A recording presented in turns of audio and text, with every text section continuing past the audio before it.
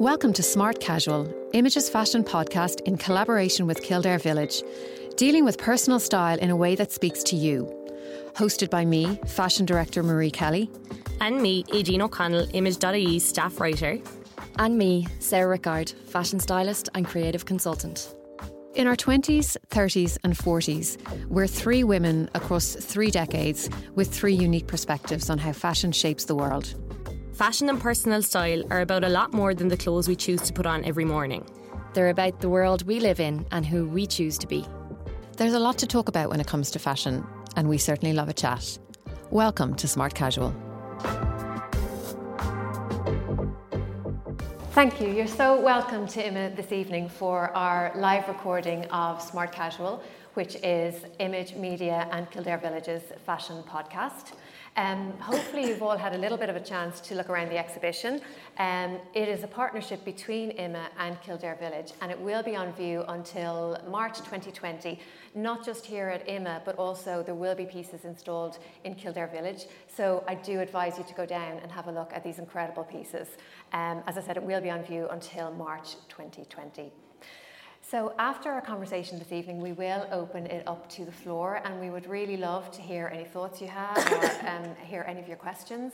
But first, I would love to welcome to the stage Senior Curator and Head of Exhibitions at IMA, Rachel Thomas.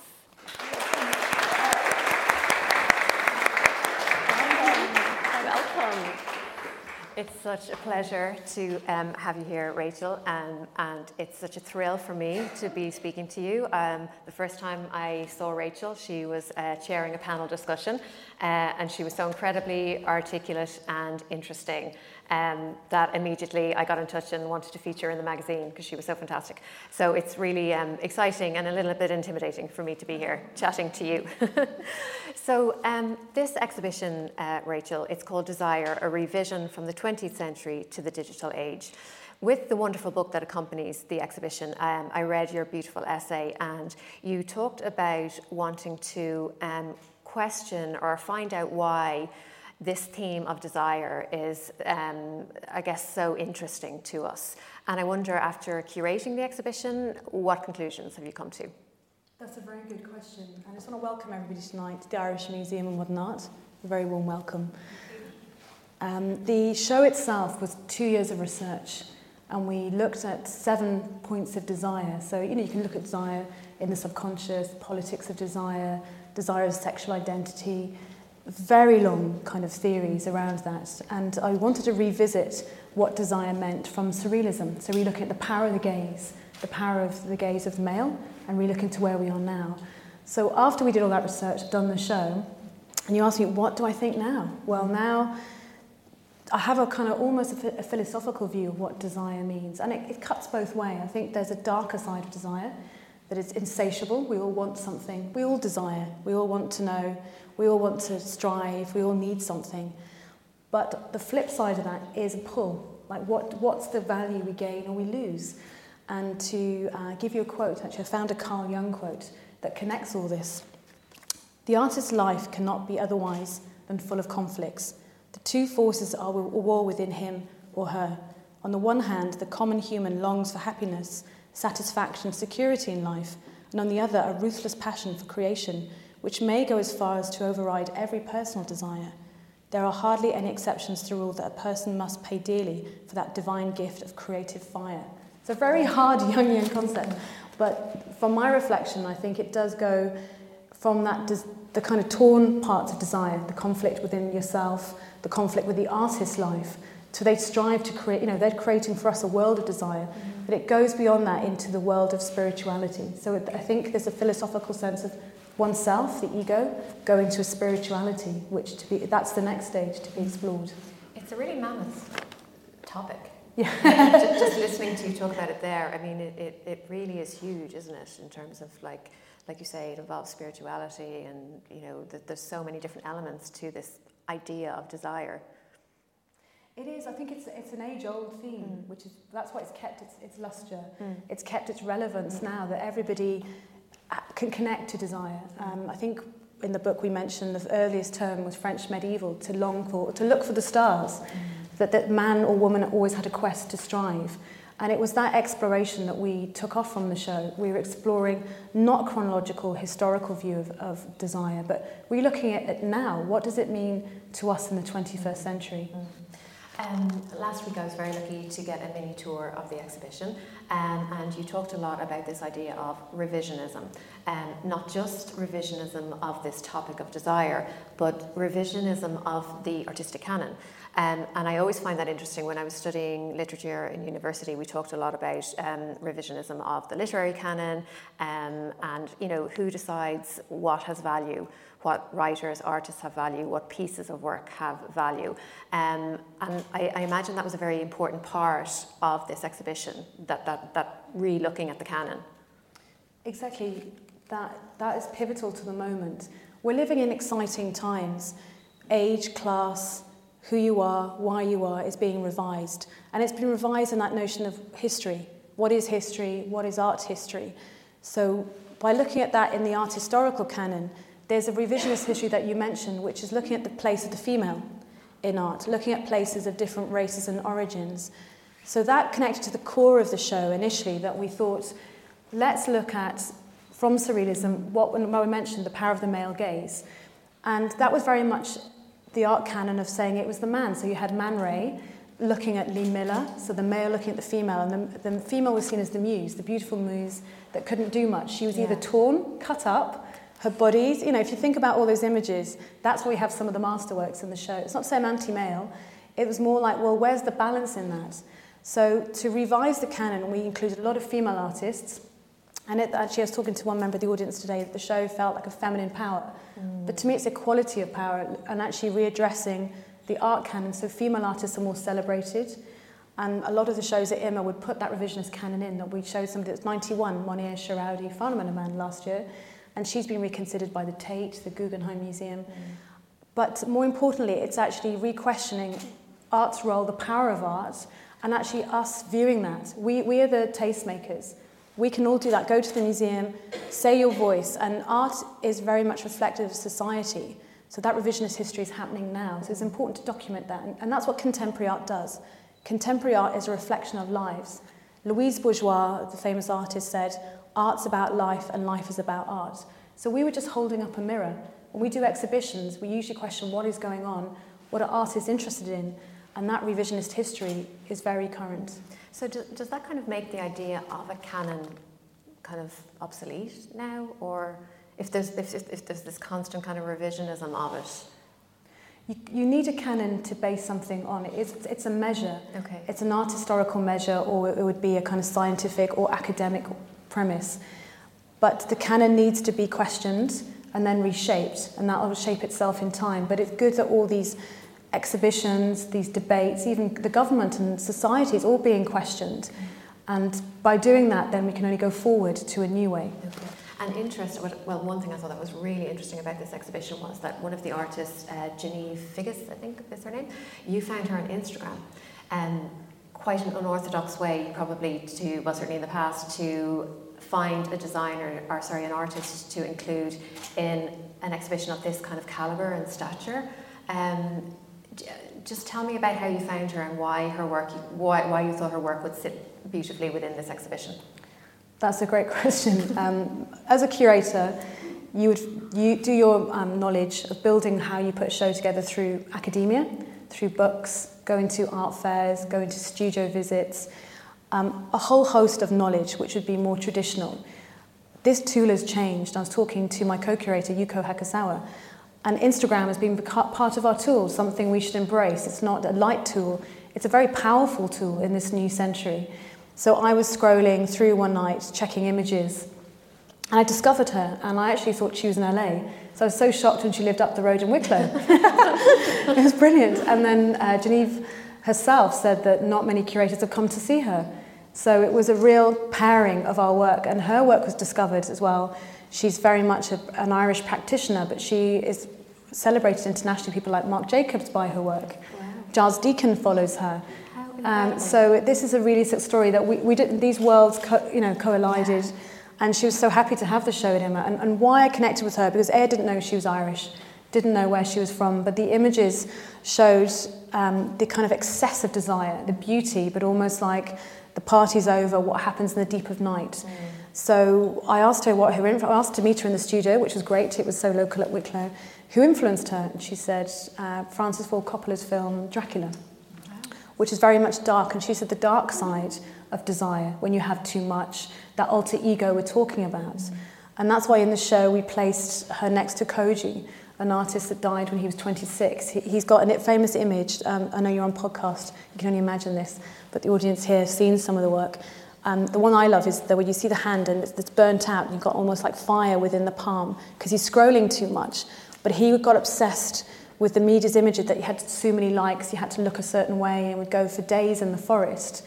And then he went off and he actually did drowned in the sea and didn't come back. His parents came to the show, but he said the weight of the media obsession with images was too much, and the dark side of desire overtook him. So we placed the two together to show very much a profound effect, that the viewer can see the beauty and the excess, but also to question. I mean, these are very real issues. Our art is real, art is alive, it's vital, but it's also questioning.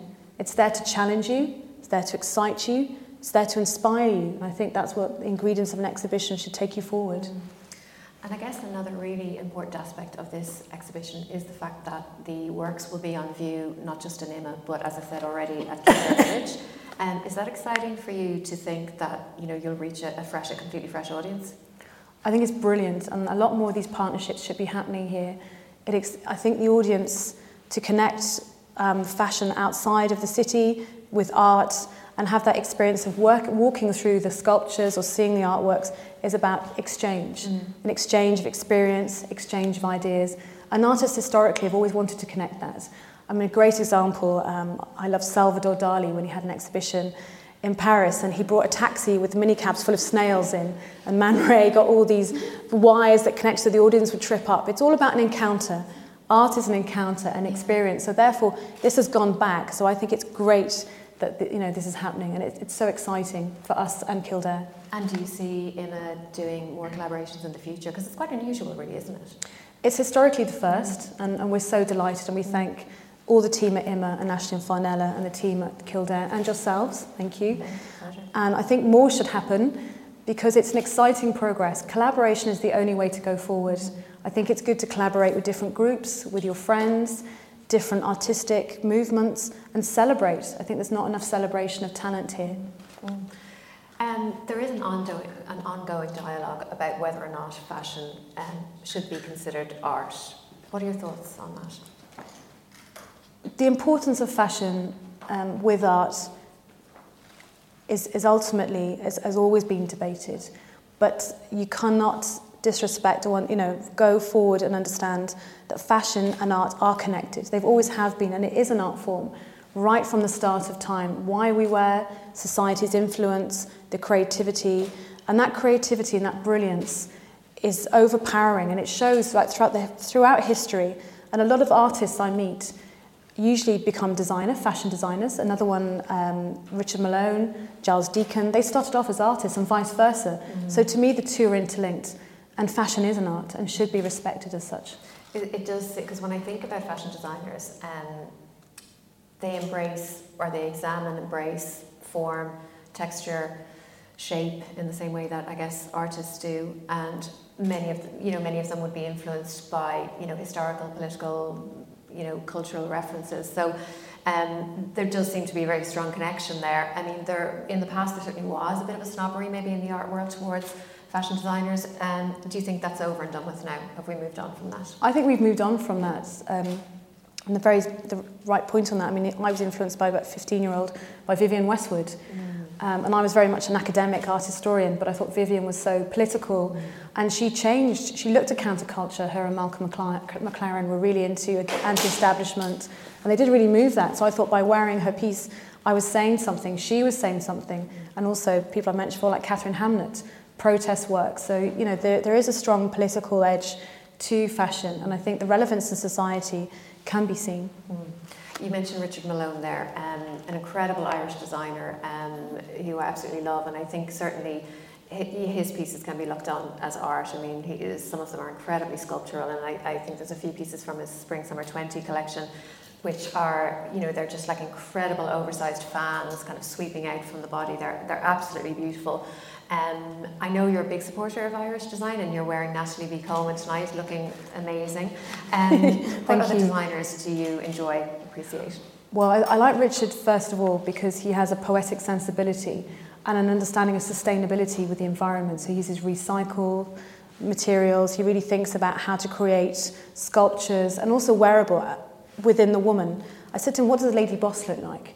And he was saying, well, actually, a lot of powerful women wear his work because they feel powerful, they feel strong, and they actually feel they can enjoy themselves. And I think that's why I was attracted to him, is that you can have that feminine strength and not to dress like a man. You can dress like whoever you want to dress like. And I think Richard gives you that platform. Natalie B. Coleman, as we said, I really love her solidarity with women. A lot of her projects support women's groups. And she actually looks at historical queens or, the different collections and actually plays around with those. And to me, they're very wearable, and I feel confident wearing them. Another designer is Alison Conhealy. She's very good. She's very very simple, pared down, but stunning fabrics from Connemara, tweed, the use of silk. So to me, it's the use of materiality plus functionality and how we wear them in the real world. I mean, you have to go to the shops, you have to kind of do things. And as a new mother as well, I really appreciate having good fabric or feeling nice about myself. Of course, yeah. You mentioned there that your co-curator is Japanese, and she's the artistic director of the Museum of Contemporary Art in Tokyo, I think. That's right. So I wanted to mention one Japanese designer who I think has transcended that barrier between fashion and art, and that's the founder of Comme des Garçons. I'm going to pronounce this name very badly, but it's Rie Kawakubo, I think. During the 90s, she was asked to guest edit a very prestigious magazine, a very prestigious art magazine called Visionaire. And it seems that she was, very early on, accepted by both the art worlds and the fashion worlds. Do you agree, and are you a fan of her work? I do, and I think I'm a fan of her work in many ways. It's architectural, it has a connectivity, there's a sense of seriousness, but a sense of fun, and the two worlds collide. Another example is Issey Miyake, that actually Yuko worked with, and Yuko said she did some silent protests and Richard did it at the opening night at IMA, by the way, for Desire, where we got a lot of models to wear the clothes as a silent protest, but friends, models, to kind of do this protest of collaboration. And Yuko did that with Issey Miyake too. So I think this should go on, more should happen, more fun, more freedom, more liberty. Why not? Absolutely. Fashion is without doubt inextricably linked to the notion of desire. And interestingly, one of our regular features in Image magazine is called Want, Need, Love, which kind of pretty much sums that up. How do you think the exhibition reflects on that relationship? Yeah, desire is what we need or want: materiality, physicality, how you look. I can answer that in two ways. I think the desire itself, the show is very sensual. We purposely did a layout and artworks that were chosen around the world, which represented from early surrealism to now, and lots of artists from around the world representing colours, textures. And a classic example is Michelena Thomas, which I chose her because she's showing female empowerment of desire, the gaze. That I was saying back, usually it was the man's right. Michelena's really stridently, she's looking out, so strong. Her chest, you can see her chest, her sexuality, but she's used crystals, she's used sequins, and they're not to be seen as soft material. Art historically, they'd be seen as soft. You need oil as a Jackson Pollock. She's using them as female empowerment, and it looks beautiful. So in a sense, it's desirable, it's sensual, it kind of calls you in. Genevieve Figgis calls you in. A lot of the artworks is beautiful to look at, that you're enraptured by it. So I think on that level, we wanted a sensuality and a physicality about the show. On the second level of desire, there's a question of why we do things, why we want things. And some of the pieces talk you through that questioning. So I think that's why it connects very well. Certainly. Again, I mentioned the book that comes with the exhibition already, and there's some really incredible essays and fascinating insights in it. And there was a quote in it from an architect, Kevin Roach, and he said that art comes hard. I thought that was interesting. Does art always come hard? It doesn't have to. And I think we're looking at new politics. We have to be strong in the politics, and art does have to be hard to grab attention. But art can be intellectually hard in some ways too, but it can be soft, that it can change your life in many ways and unexpected ways. Art should be hard to transcend you, to transform, a chance to change, a chance to think. And I think that's where desire connects to. You can have a desire to transform. And that's what we wanted to say. The whole show actually is about transformation and exchange. So there is that hard element. Some of the works really are, like the gaming is very hard. It's very social issues about people getting addicted to gaming, but it looks very beautiful. But again, there's a chance to connect back and reflect on what art means to you. Probably an unfair question, but do you have a favourite piece in the exhibition? That's a good question, and I was speaking to Yuko about this when we were talking about what's our favourites, and I have to say that they all hang together. It's really hard to pick out a favourite of a work because we did actually see the show as a collective of strength, a collective of voices, because not one voice should say what desire is, like not one person, it should be a collective response. There are highlights that we look at different themes, and I can talk about some artists that talk through different themes, but I do think it hangs together as a collective sensibility. And Yuko told me that was a very Japanese concept. You should never single out, it's always supportive, and you should also thank the whole group as a whole. Oh, that's a lovely sort of mentality. Yeah, I think it's really, really nice. One artist featured in the exhibition that I did particularly want to mention, probably because she's so well known, is Tracey Emin. And just from the brief preview I got, I thought that her works were incredibly personal and incredibly raw, as opposed to some of the more abstract ideas probably through the exhibition. Was she an important person, an important artist to have within this exhibition, this specific exhibition? Yeah, Tracey's work from the start we wanted to put in the show. I did many studio visits with Tracey and know her quite well in thinking about how we could frame this in the correct way, because desire is incredibly painful. Desire of getting your true love, desire of your heart being broken. She's known for her abortions, her failed relationships, and it's incredibly tender.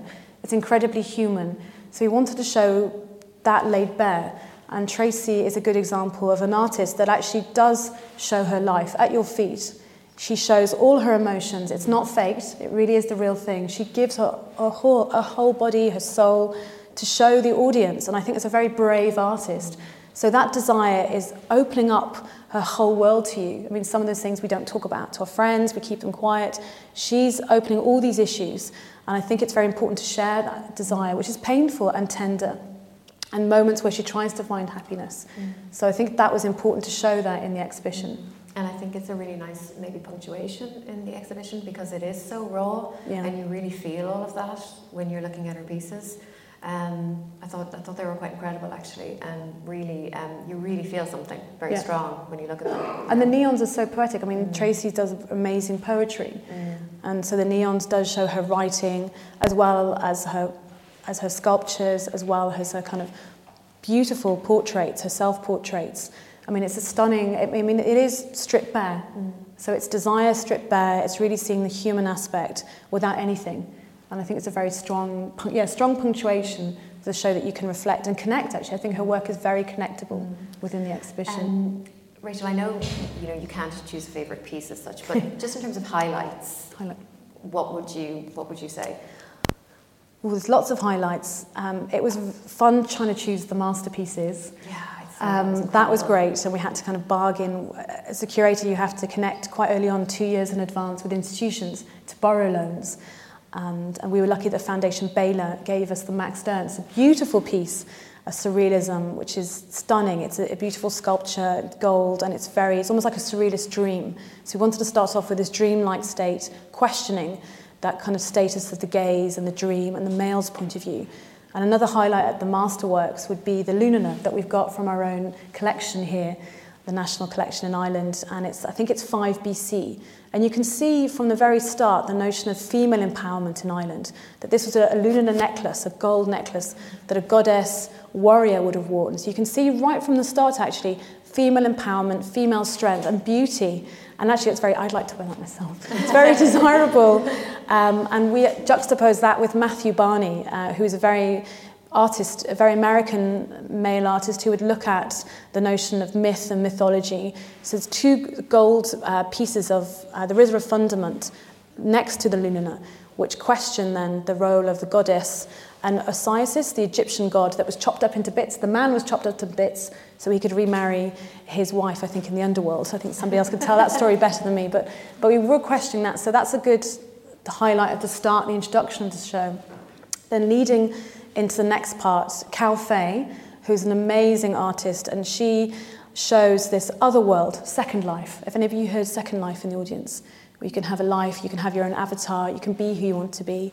So she created the Second Life, on a video of it, and it's her and her baby, and she creates this city which she wants to live in with her and her baby, because she couldn't get it in the real world, where she invites her friends, curators and artists to set up banks of exchange and collaboration, and then they work together. So to me it's a very futuristic version of Desire, that she's creating her world because she wants it for her and her baby in the future.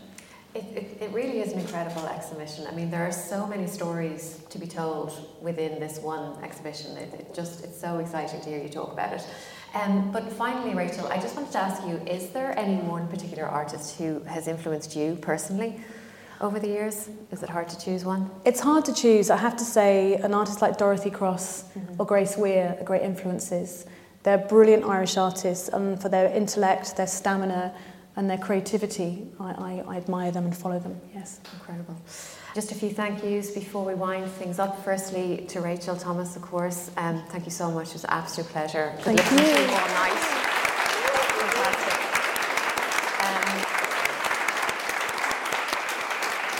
Really fantastic. Of course, I want to say thank you to Emma for hosting us this evening. A big thank you to Kildare Village, as always, without whom this podcast wouldn't exist. Always great working with Val Ford and Emily Murray, so thank you so much for all your support. And finally, just a big thank you to the Image Events team, who do such a wonderful job on our events and have been working hard all day to put this event together. So thank you so much, guys. And thank you all so much for coming, and I hope you enjoyed it. Thank you, Rachel. Thank you very much. Thank you. This episode of Smart Casual was brought to you in collaboration with Kildare Village. Thanks for listening. If you like what you hear, make sure to rate, review and subscribe to us on SoundCloud, iTunes and Spotify.